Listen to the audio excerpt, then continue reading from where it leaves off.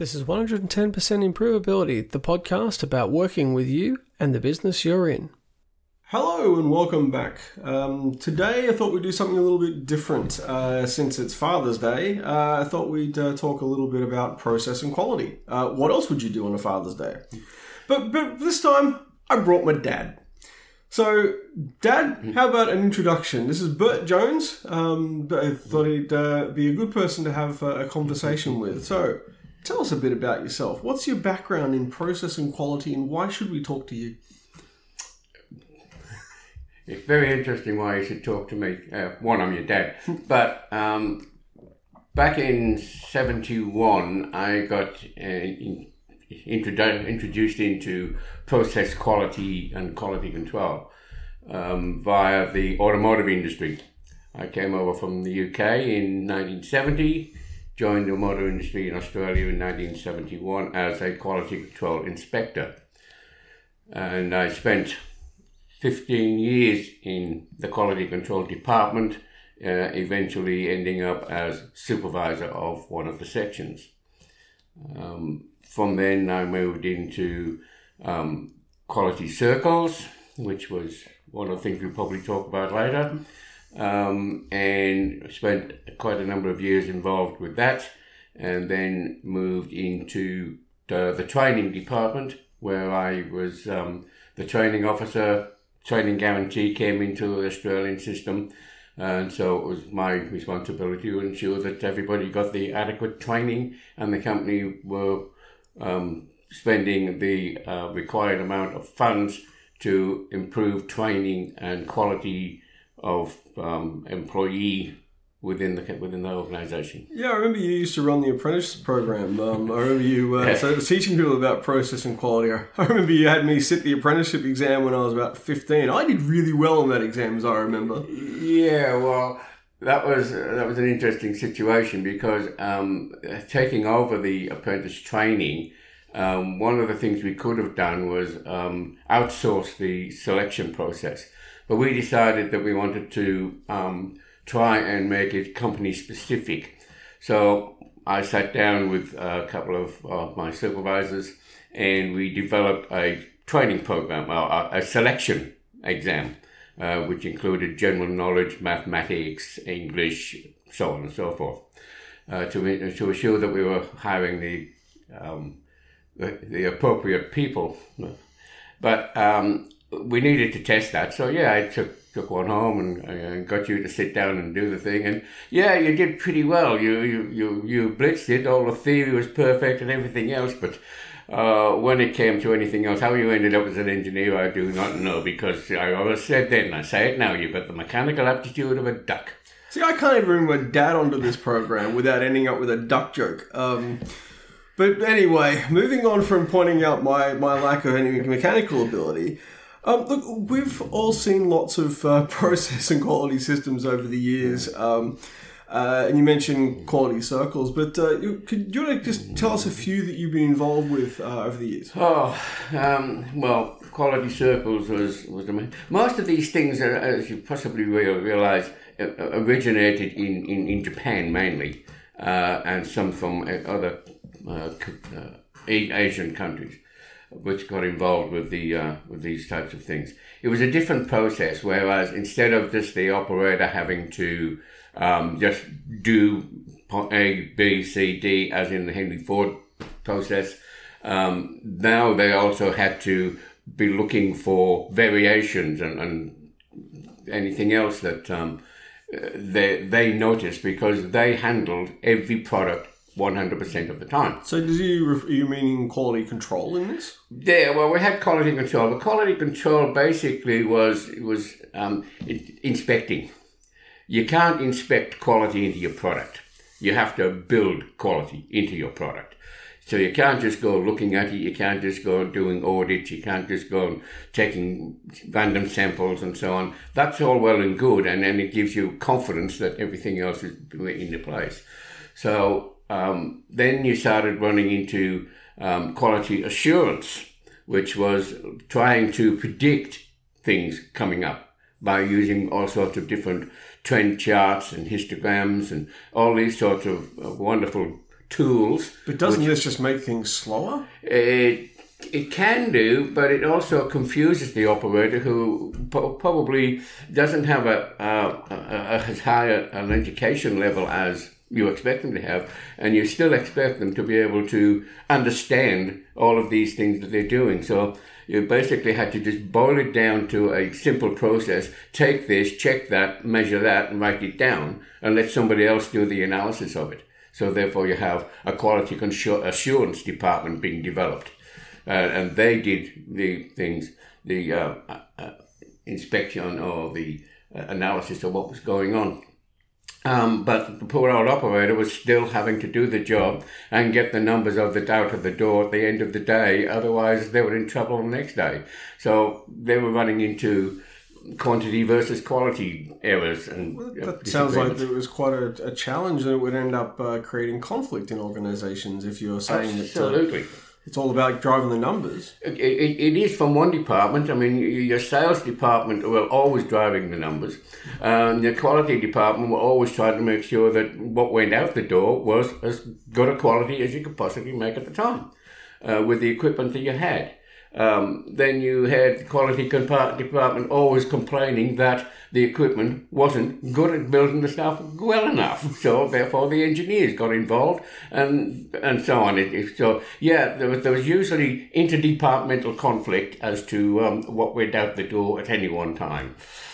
And I guess this is something that I've seen in a number of organisations, having worked in manufacturing, banking, finance, utilities. There is always this internal conflict around compliance with process and making sure that the product or service you're providing is the best possible standard. What I'm not hearing here, and I guess I have the same issue when I go to many organisations, is where the customer is involved in all of this, because in a lot of cases the customer is almost considered an afterthought in quality, which is, I find it quite remarkable. That's not a bad analogy. Basically I didn't see a lot of the customer situation apart from the customer's quality control and quality assurance people coming back and telling us whether we'd done a good enough job. So we only had dealt with quality people in our customers' organisation.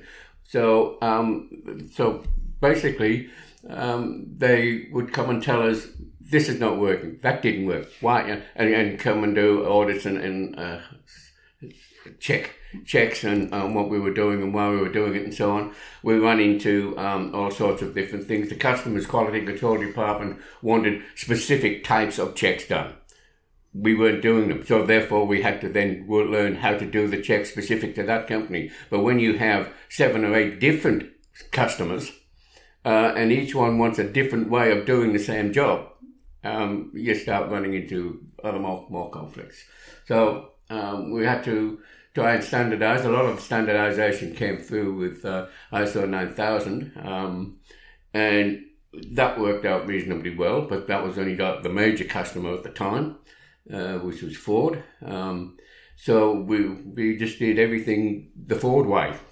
Well, it's interesting. There's a couple of points you mentioned I wanted to touch on. So the first was that you just mentioned ISO 9000. The most recent ISO 9001 standard, and again, hey, every listener to this program will be fascinated with when it comes to international standards. Mm-hmm. But the new ISO standard does actually require that you have a customer feedback loop in your processes. You also mentioned, though, that and it was a good point to make, is that you can't inspect quality into a product or service. You actually have to build it in. And one of the things that the new ISO standard does is actually requires that customers are involved in the inspection of your process. So they give you feedback on how your process made them feel. And I think this is something that gets overlooked many times when it comes to quality. People look at quality in the product itself, but they don't necessarily look at the process under which you've built that product or provided that service. And everyone's trying to look for the cheapest price. Well, customers tend to start out looking for a cheaper price. However, most customers are looking for value. They're looking for what is it that they're going to receive and how you're going to make them feel after the event. customers, the delight associated with a cheap price fades far quicker than the dissatisfaction of if you've made them feel like an afterthought. If you involve your customers in the process, then right from the outset, people tend to feel better about how they received their product or service. And I think you'll find that in most cases, customers have good insight into how you can improve the way you do things. So while you may ask them to inspect your product, sometimes it's a good idea to actually have them come in and look at the way you do things, the way you provide the product and service. Was this something that you found over time was being developed? Oh, absolutely. We were constantly being annoyed by customers coming and talking to us and telling us we were doing it wrong. And we took great delight in times, in actual fact, when we actually went to the customer's plant and saw how they were handling our product and told them they were doing it wrong. And we gave them ideas of how to make their process better as well. So it became a nice two-way street. We had some nice feedbacks from them, but the best ones I remember was after we had a major catastrophe, which our quality control and quality assurance systems had missed. And there was, we contacted our customer very quickly, told them that there was a problem, sent teams out to their plants to correct them, and have them fixed and repaired and done before it actually affect their output. And we got great commendations for acting that way and putting the customer's requirements first rather than fixing it up. We had teams at the back at the plant repairing it from that point of view and going to our suppliers, which is what caused the problem in the first place, and working right through the whole chain to fix it. And we got some wonderful feedback from our customers, and that felt good. So, I mean, this is kind of where I'm heading in this conversation, that your delivery to your customer also relies on you being a customer potentially of your supplier. And I've seen there's a lot of focus on transformation at the moment, and which really is a big fancy word for, hey, help us change something. But organizations tend not to want you to perform change on them. Change is not something you do to somebody, but to do change well, it's something you do with people. You help people go along that pathway. I hate the word journey, but that's really what it comes down to, is to help them on that journey from where they are now to where they want to get to. It's having a common understanding of what you're trying to achieve and getting there in the most effective means. Listeners to this show would have heard me use the phrase before that there's a big difference between being efficient and effective. If your process just produces crap and you make it more efficient, you're just producing more crap faster, and that's not something that anybody wants, unless you're a fertilizer manufacturer, potentially.